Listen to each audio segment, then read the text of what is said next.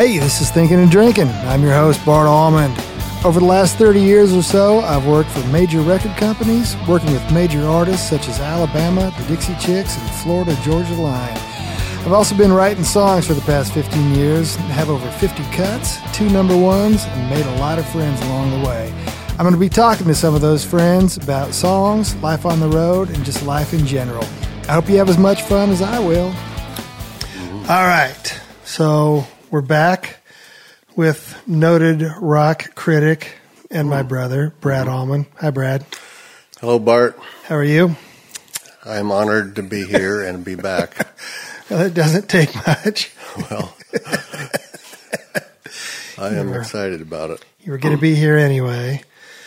So just as by way of intro here, this was another one of Amy's ideas, knowing that my brother Brad was going to be in town for a couple of days. This is our top 5-ish Rush songs.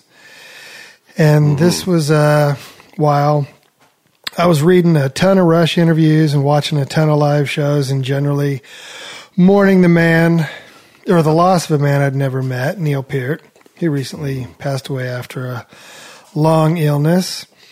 And, Rush, not including live albums and concert films, have recorded 19 studio albums, which included 167 songs. Awesome. Yeah, that's loads. So this was quite a task, because in our lives, certain songs are attached to certain memories. Mm-hmm. So picking 5 or 6 or whatever is just really, really hard. But here goes. And again, for me at least, this is no particular order. It's just kind of a list. I guess I shouldn't even call these top 5 lists, but I'll think of something else. Yeah. But do you want to go first? Well, sure. Oh, and we don't know what each other's Right. lists are, so we may have duplicates, but they also may be for completely different reasons. So Right. Well, I appreciate you adding up the number of albums and songs, and I might add to that, of course, all of those songs are 3 chords and all in 4/4. exactly. Yeah. Yes. Very straightforward. And with lush Mel Torme vocals and a lot of Exactly. so.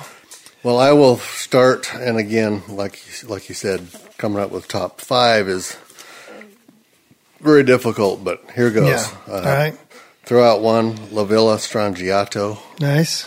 La Villa or Via. I think it's Via, but I don't know. I believe this is all instrumental, no vocals, but it's basically a big extravaganza. I think one of the YouTube videos, or maybe it was Neil himself, called it a self-indulgence. It's kind of a massive self-indulgence. It's a lot of music. It's 10 minutes. You know, guitar starts, slowly adds keys and drums, and then goes into that, that da-da-da, da-da-da, and just gets more fun as it goes. 3 different time signatures, 7/8, 6/8, and 4/4. Everybody gets their share of solos and riffs, and Right. it is so much fun. It's just a heck of a lot of fun to listen to that. Nice. Well, that was also one of mine. And I just put, I liked it from the live, my favorite version was from the live 30th anniversary tour album. And I love the old stuff, and this song obviously takes us back. But this live version I love because I think it has I wrote down the best/weirdest guitar solo I think Alex ever played. And if you watch the film of that, he's just laughing at himself because he knows he's screwing it up, but it's so great. And like you were saying, 3 time signatures and everything. And anybody that ever says that these guys are stoic, written out, boring math rock, well, those guys are right, but they're also so wrong. And there's a ton of ad-libbing in these songs, a lot more than you might think there is. So yes, La Via Strangiato, I believe. So nice. That's one that we agreed on. All right. What else? Well, I'll throw out I couldn't pass up on YYZ. Of course, I was YYZ, as they call it. Yankee Canadians. Zulu. Yes. YYZ. I couldn't pass up Moving Pictures. That was really 1980. Probably when I really fell deep for Rush. A lot of memories at that time. Graduated from high school in 1980. Started college. Got the Moving Pictures record. All those memories. I spent years literally trying to copy and play every fill, every drum fill. It was hard on a 3-piece kit with no cymbals. Oh, man. Just the back and forth fills between the bass and drums, trading fills. And the live version, I would say, would be my favorite on Exit Stage Left. Nice. 1981. I think that was possibly my favorite drum solo during that song on that album, right. Live album. Just so much speed and power that I just wanted to, it was before all the triggers and the brass notes, and right, which is also very, very cool. Yeah. But pre-triggered. Exit Stage Left? Yep. Yeah. Did you say that? Yeah, you did. Just a tremendous amount of power and speed to try to copy, and I couldn't pass up on YYZ. Well, I also put YYZ in there, and I thought, I know it's an obvious choice, but what a song. They go through 4 or 5 or 6 different themes. Excuse me. Yeah. I mean, that bombastic syncopated intro, and those evil sounding keyboards in the intro, then the big sudden stop, and then kind of a groovy single line riff, then a different single line riff, and then those disco chords as they head in to the roundabout solo sections, and on and on and on. Just what an amazing musical imagination these guys have. And it's like, instead of taking 2 of those sections, or instead of taking the 9 sections in that song and making 9 different songs, they put them all in one song. Yeah. Which is just an insane thing to me. Yeah. So, yeah. That's YYZ. Okay, I'm going to go way back on this next one. This is an uncharacteristic song. If you had heard it, you wouldn't think it was Rush. I'm going with Rivendell. Nice. Way back on Fly By Night. And I fell in love with The Lord of the Rings in late high school. I read those books either 2 times or 3 times in college, all the way through. And to hear a song that represents and connects with fantasy, connects with The Lord of the Rings. Yeah. And to be done by Rush, by all bands. And it's strictly acoustic guitar, Geddy Lee singing. I'm going to have to go back and check that one out. I think it's off Fly By Night. Okay. But the lyrics are just nailed me. In fact, I will confess, I had not heard this song until after Neil died. I started listening to a ton more from the old stuff. You're not alone. I heard this song and I teared up because it just brought me into that fantasy world. Yeah. And connected me with the Lord of the Rings. And some of the lyrics are just so gorgeous. The elven songs. I've traveled for many miles. We treasure every season and every passing day. Where the Dark Lord cannot go, this is the place to grow old until I reach my final day. I mean, it's just such a picture of peace, healing. Of elvish peace and healing. It's hard to say. No goblins or orcs at that time were allowed. No Smaug. Right. So that's a good I just one. had to throw that Rivendell in there because it's uncharacteristically Rush and the connections with the fantasy and the Lord of the Rings. Nice.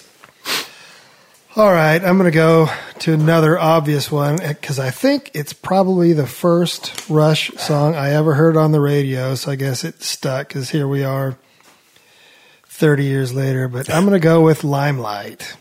And I didn't want to, but I did. And I said, I chose the version off the live Snakes and Arrows album.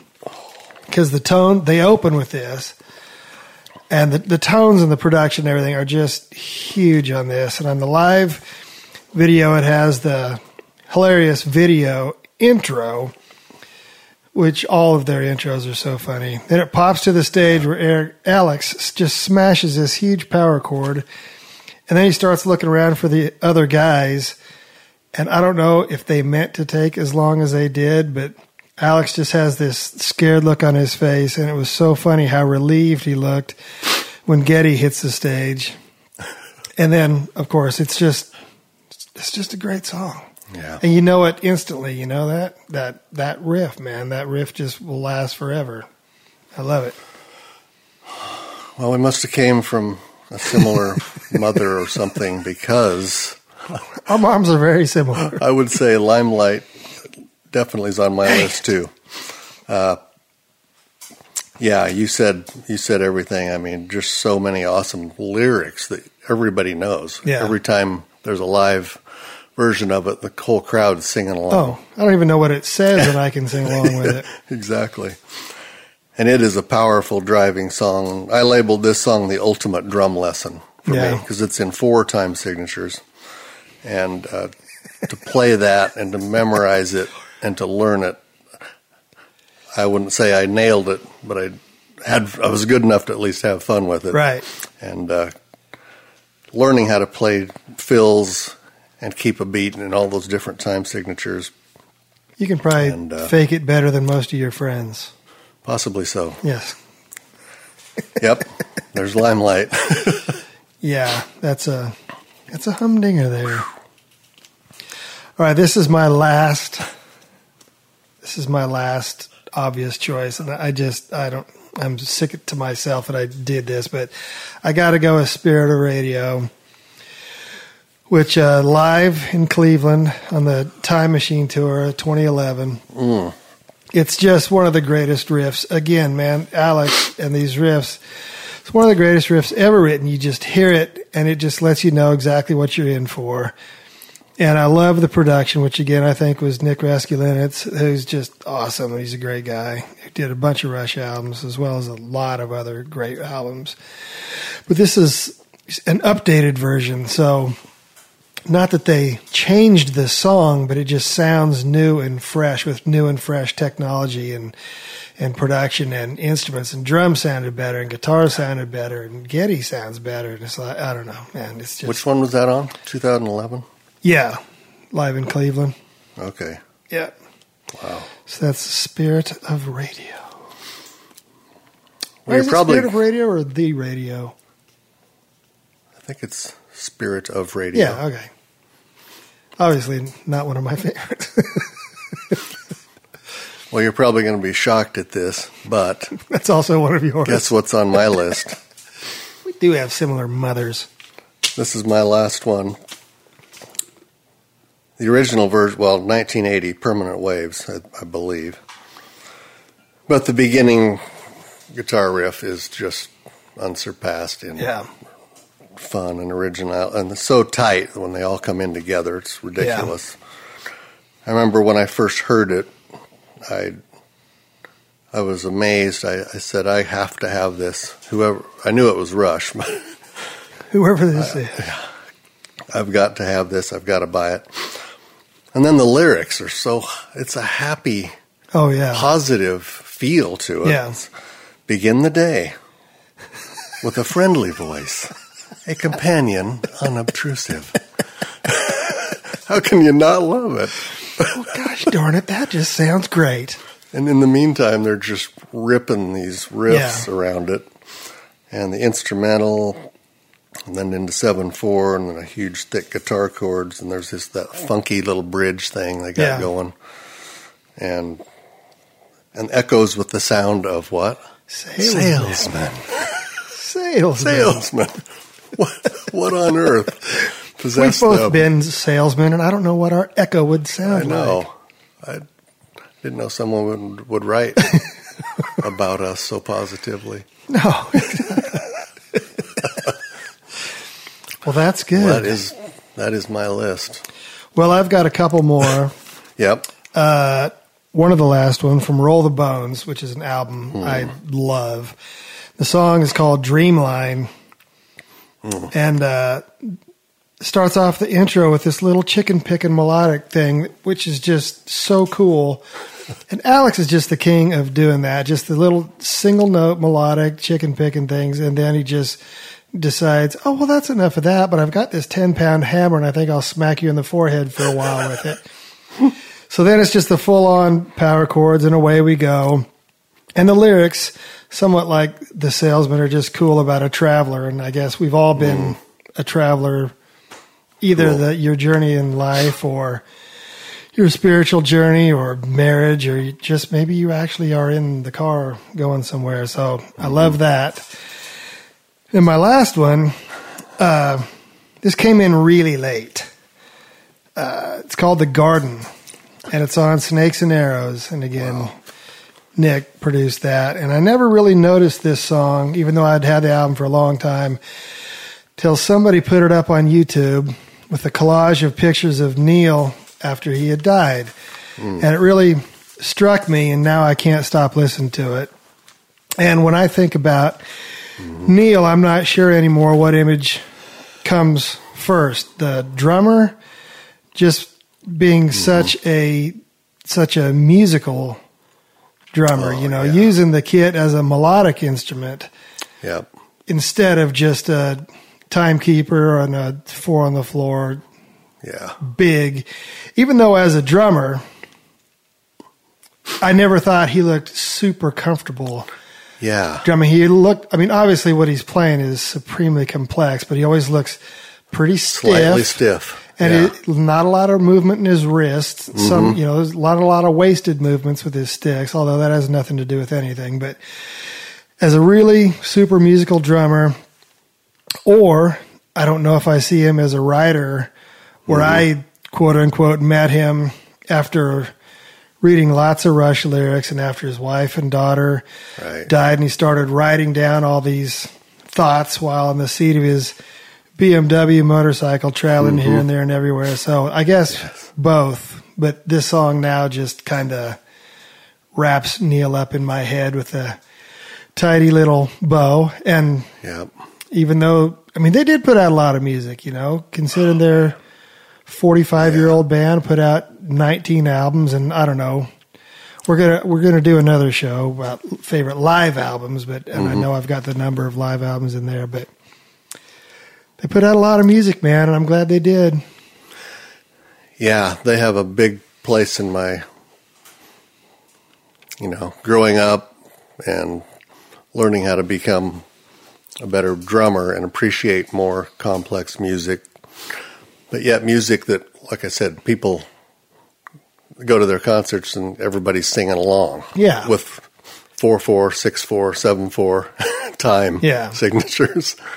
And you don't get a lot of that, I don't think. Yeah. Outside of Rush. And 3 guys, man. 3 guys, they put unbelievable amount of music together. Made a lot of noise for 3 guys. Gosh. Especially when you listen to live records. And I know there's tracks and whatever, but a lot of dancing on pedals. And when Neil had the 2 drum kits that would swivel and all that stuff, it's like, man, you're way ahead of anybody I'll ever be. I read an interview with his tech. I think his nickname was Gump, which I guess was the nickname or the name of a Canadian hockey player. And I'm sorry that I can't remember his real name, but he had a double bass kit, and he broke the batter head on his right bass drum. Jeez. And Gump went underneath him between his legs and changed that bass head while they were playing. And Neil just in his head had to play all the bass parts with his left foot while keeping the song going. But you just hear stuff like that. And I know that stuff happens all the time, but it has nothing to do with songs. But anyway. Well, there it is. There's another Shorty Show, the old top 5 Rush songs. And thanks, man. Appreciate your input. Absolutely. That's a blast. It was a joy to go back and listen to as much Rush as I could absorb in the last few weeks. Yeah, man. It kind of sucks that Old Peart had to pass away for us Yeah. both to do that. I'm sure a lot of people have done that Yeah. the last couple of weeks. But anyway. All right. See you, dude. Sounds good. Thanks. Thanks. Oh, shoot. Sorry. The garden was on Clockwork Angels. My bad. Okay. Now, I'll see you later. Bye.